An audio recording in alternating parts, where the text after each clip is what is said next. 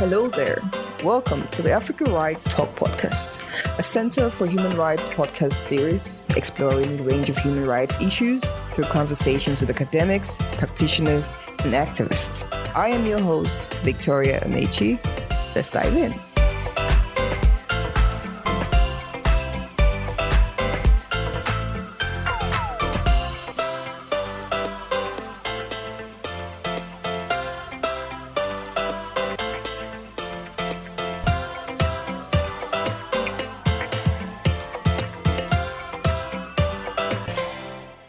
Thank you very much for joining us on this episode where we are commemorating the 10 years of the Model Law on Access to Information for Africa. And we have been running this podcast where we bring in experts on the right of access to information in Africa to reflect on the 10 years of the Model Law on Access to Information for Africa. So welcome. My name is Hlengi Wedube. I'm with the Center for Human Rights here at the University of Pretoria, and I'm heading the Expression, Information and Digital Rights Unit of the Center. And today we are joined by Honorable Commissioner Topsy Sonu, who is the current Special Rapporteur on Freedom of Expression on Access to Information for Africa. So welcome, Commissioner. Thank you very much, Dube. Good morning to you and good morning to everyone. Thank you. So, Commissioner, as we start, just introduce yourself and also take us through what the special mechanism on freedom of expression and access to information is about. I'm Girisha Topsy Sonu. I'm a commissioner at the African Commission on Human and People's Rights, and I am currently, for the last 2 years, the Special Rapporteur on Freedom of Expression and Access to Information. So basically, what does that mandate do? Well, usually we promote freedom of expression in Africa and all African states, as most African states are parties to the African Charter. And we are also in the process of promoting access to information. As you probably know, access to information was added to the mandate of the Special Rapporteur, so that now the Special Rapporteur looks after both freedom of expression and access to information. And we also know that the mandate has been around for a while, since 2004, and it's going to be 20 years next year. And in 2007, the access to information, as you rightly say, component was added. So now it has that. But when you're looking at the right of access to information, maybe just tell us about this right and why is it important? Well, the right to access to information is a very important fundamental human right. In Africa, it is understood in the context of Article 9 of the African Charter on Human and People's Rights, which guarantees individuals the right to receive information, to express and disseminate information. This right is also enshrined in Article 19 of the International Covenant on Human and Civil and Political Rights. The right of access to information is an important tool for promoting accountability and transparency in Africa. It is a gateway right, which is essential for ensuring the effective realizations of all other human rights, particularly socio-economic rights. As noted in the Model Law on Access to Information in Africa, access to information holds the promise of fostering good governance, enhancing transparency, accountability, and greater participation of the populace in public affairs by exposing corruption, maladministration and mismanagement of resources. Increased transparency and accountability is likely to lead to better management of public resources and improvement of the enjoyment of socio-economic rights. And also it helps to contribute to eradicate underdevelopment on the African continent. Yes, the mandate has come up with normative standards to promote access to information in Africa. Maybe just take us through those normative standards that have been developed by the African Commission. So the African Commission, first of all, developed the Model Law on Access to Information for Africa in 2017, which provides the normative standards to guide state parties of the African Charter on Human and People's Rights in their development and adoption of access to information laws in fulfillment of their obligations under the Charter. Additionally, there was the Declaration of Principles on Freedom of Expression in Africa in 2002, which elaborated 6 key principles on access to information. And then we have a revised declaration on principles on freedom of expression and access to information in 2019, which vastly expanded the number of principles relating to access to information. Furthermore, we have a guidelines on access to information and elections in Africa, adopted in 2017, which highlights the importance of access to information during the electoral process. And it serves as a means of strengthening the democratic governance in Africa. Lastly, the African Commission adopted a number of resolutions related to the access to information, namely Resolution 166 on the deteriorating situation of freedom of expression and access to information in Africa, adopted during the 47th Ordinary Session, during which the Commission noted the deteriorating state of freedom of expression and access to information in Africa. And we also have Resolution 167 on securing the effective realization of access to information in Africa, adopted during the 47th Ordinary Session, in which again the Commission noted that existing legislative provisions on the African continent are used by governments, either directly or indirectly, to restrict the right of access to information in their countries. This resolution mandated the elaboration of the aforementioned model law. So let's just talk about the model law itself specifically. Why did the Commission come up with the model law on access to information for Africa? Usually, a model law details the provisions which embody national, international, regional, or sub-regional standards on a particular subject, developed for the purpose of facilitating state parties into its adoption in national legislation. The Commission recognized the need for such a model law in view of the constraints that may hamper the ability of state parties to draft access to information legislation so that it meets global best practices. And then on the model law now, what are some of the principles that it seeks to advance itself? We see the rationale, but what are the principles that we should know about or that it is advancing? In Article 3, the main principles are that every person has the right to access information of public bodies and relevant private bodies expeditiously and inexpensively. The second principle is that every person has the right to access information of private bodies that may assist in the exercise or protection of any right expeditiously and inexpensively. Thirdly, this act and any act or law, policy, or practice creating a right of access to information must be interpreted and applied on the basis of a presumption of disclosure. Non-disclosure is permitted only in exceptional and justifiable circumstances. Information holders must accede to the authority of the oversight mechanism in all matters relating to access to information, and any refusal to disclose information is subject to appeal. Public bodies and relevant public bodies must proactively publish information. And finally, no one is subject to any sanction for releasing information in good faith. Additionally, the model law notes the following principles.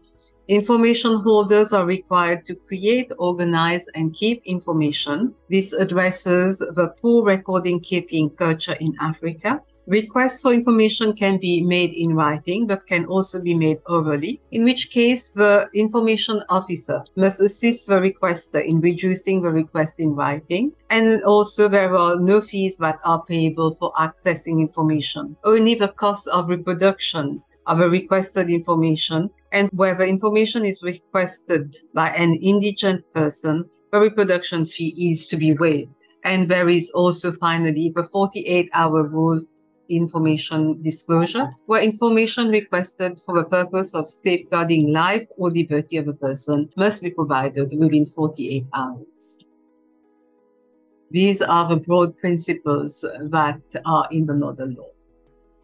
Yes, thank you, Commissioner. So now the model law has been around for 10 years now. We should be talking about impact now, seeing what influence it has had. Maybe if you can take us through what you think has been the impact of the model law. So what has happened is that most countries still have old laws which do not reflect the provisions of the model law. Furthermore, there are still challenges about state parties that have implemented the model law, such as the appointment of an independent oversight mechanism. There has been movement in Malawi, Kenya, and other countries in Africa. The Gambia has adopted access to information laws in 2021, which largely adheres to the principles contained in the model law. South Africa is on its way there, but with ongoing developments to reflect the model law on access to information. There has been also progress in East Africa and South Africa, and some countries in West Africa, such as Senegal, but there has been a slow response in terms of access to information practices in countries, especially with state parties leading in enactment of laws that inhibit the access to information, such as computer misuse and cybercrime laws. And there are also clawback provisions. And I will cite Section 23 of Kenya's Computer Misuse and Cybercrimes Act. So we definitely see that in some instances, there have been very positive developments. And, I think you mentioned like the Gambia, Malawi, that, contain some of the provisions that are in the model law, but there are also challenges. And we are also been made aware that, there's an ongoing process in South Africa to align their laws with the model law. So in terms of challenges that exist in terms of, improving the access to information landscape on the continent, what are some of those challenges that you can bring to our attention?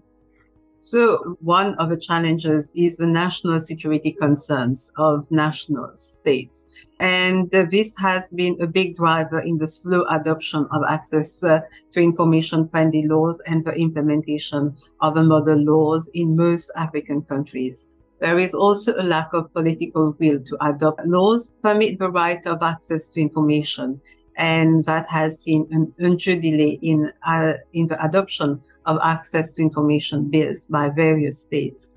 There is also a lack of awareness of the importance of these rights. And also there has been a failure to adopt and appoint independent oversight mechanisms mandated to monitor implementation of access to information laws. There is also finally a lack of reporting to the African Commission on the promotion and protection of access to information by state parties and other stakeholders, which hampers the ability of the Commission to effectively advocate for this right that is access to information. Okay, so when we look at the vulnerable and marginalized groups and the frameworks that currently exist in the states, do you think that these frameworks are inclusive enough to cater for these vulnerable and marginalized groups' needs? The model law only references people with disabilities.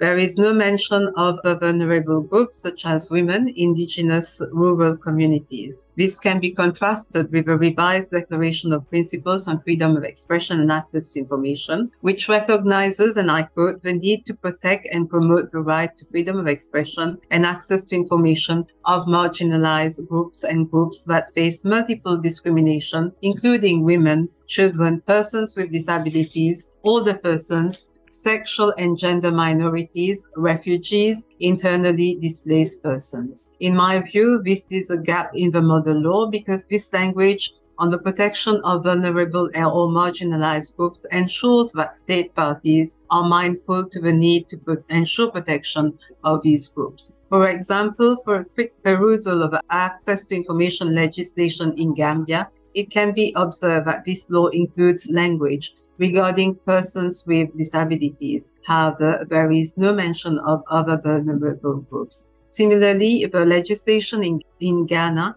does not include any language on any vulnerable group. Accordingly, states should endeavor to ensure equitable access to information of all vulnerable or marginalized groups.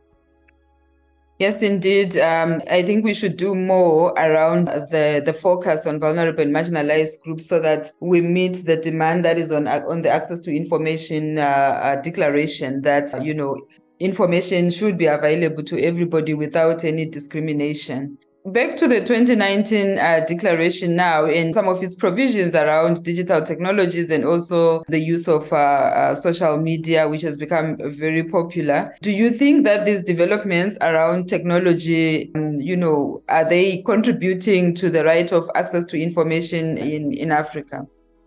So the 2019 declaration specifically recognizes the role of new digital technologies in the realization of the rights to freedom of expression and access to information, and the role of open government data in fostering transparency, efficiency, and innovation. Undoubtedly, digital technologies have provided enhanced means for which information may be relayed and accessed more easily. However, the rise of digital technology has also given rise to the proliferation of disinformation, malinformation, and fake news. In this regard, state parties have a responsibility to address disinformation and ensure accurate access to credible and true information. So let's briefly reflect on implementation. We know a number of countries have, enacted access to information laws. But in terms of implementation, what do you think are some of the challenges that they face as far as implementation is concerned? So, as I have stated earlier, there is a lack of political will to adopt and effectively implement access to information principles.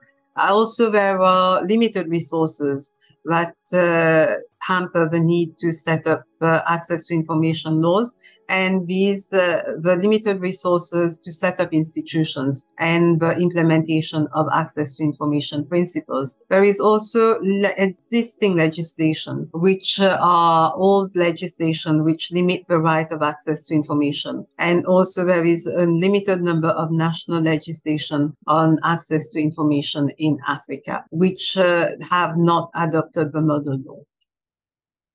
So in terms of the commission itself and initiatives around promoting the model law, what has been the commission done, or what is the commission doing in terms of promoting the model law on the continent? So the African Commission has utilized the state reporting mechanism provided in Article 462 of the African Charter to request relevant state parties to provide information on existing access to information laws. Concluding observations adopted following consideration of these reports often include recommendations to the state parties to adopt access to information laws in accordance with the standards provided in the model law. Furthermore, the good offices of the Special Rapporteur were extended to a number of state parties through advocacy visits, which popularized the model law. These state visits included to a number of countries, namely Kenya, Seychelles, Malawi, and Mauritius. So there are a number of institutions on the continent, Commissioner, that have been established to oversee implementation of, access to information in their jurisdictions. I know in Kenya, there is the Commission on Administrative Justice. In South Africa, there is the Information Regulator. In Zimbabwe, the mandate falls within the Media Commission. So they exist in different forms. Do you liaise with those institutions, and to what extent do you work with those institutions? Well, the mechanism has benefited from the collaboration of regulatory bodies on access to information. For example, the Information Commissioner of the Republic of Tunisia participated in the development of a revised declaration.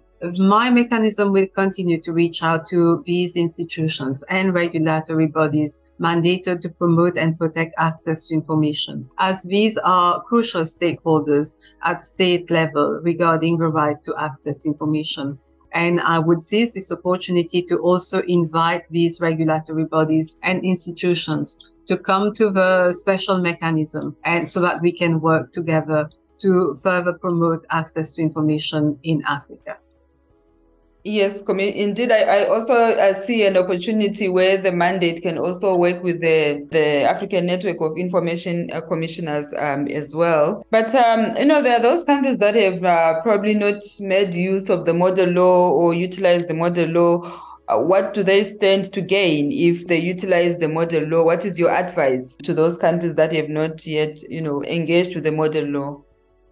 Well, the model law is a guide, and it has standards in it which recognize regional, sub-regional, and international standards regarding access to information standards. So the model law aims to be a tool for access to information in Africa, to stimulate public debate on access to information at national level.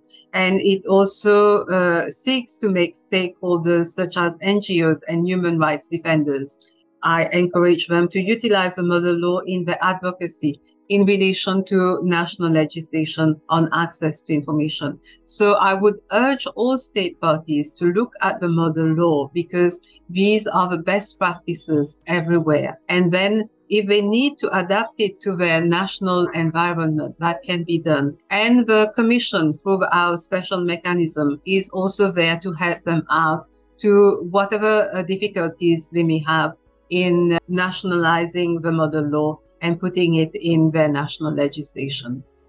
Indeed, Commissioner. So I want us to reflect now on the Commission's experience itself. We have heard the challenges that states face and all that, but in terms of the Commission itself and advancing the right of access to information on the continent, what are some of those, what you can call like major challenges or your milestones, your landmark successes as far as promoting this right is concerned? So let me begin with the successes. In 2010, when the process of adoption of a model law began, only 5 states had adopted access to information laws. Since then, we have 20 states that had adopted access to information legislation. Furthermore, the elaboration of Part 2 of the right of access to information in the revised declaration provided 11 principles on this important right, which further facilitates its promotion and protection. Challenges I have already touched upon is the slow pace of adoption of national legislation on access to information in Africa, the increasing reports of restrictions to the internet, blocking social media, platforms and other communication services, or alternatively slowing down the internet speeds in African countries. There is also a lack of consistent reporting on the promotion and protection of access to information by state parties. Thank you so much, Commissioners. As we are wrapping up this conversation on the mandate's work on access to information on the continent, the declaration is very clear as far as the obligation of the states is concerned, as far as access to information is concerned. Maybe if you can just restate what states need to do to create a conducive environment for the exercise of the right of access to information, particularly now that we are in the digital age. Yes, so state parties should adopt robust national legislation to promote and protect access to information. They should appoint an independent monitoring mechanism, which is adequately funded. In addition, there should be advocacy throughout the country in order to raise awareness on this legislation. Furthermore, states should consistently report to the African Commission on the legislative and other measures which have been taken to effect this right, that is the right to access to information. With regards to the digital age, state parties should take concerted efforts to ensure provision of credible information in addition to combating disinformation and malinformation. Thank you so much, Commissioner, for taking us through, the mandate on freedom of expression and access to information in Africa as we are commemorating the 10 years of the model law. So much has been done and there is so much to reflect on. And we are very glad that you have taken your time to reflect with us. And, people out there wanted to hear the Commissioner's voice around these issues. And there we have it. Thank you so much, Commissioner. Thank you very much, Judith, and the Center for Human Rights for having taken us through this interaction on the 10 years of the model law on access to information in Africa and the current state of access to information in Africa generally. Thank you very much and have a good day. You have just listened to the Africa Rights Talk podcast. I hope you've enjoyed this episode.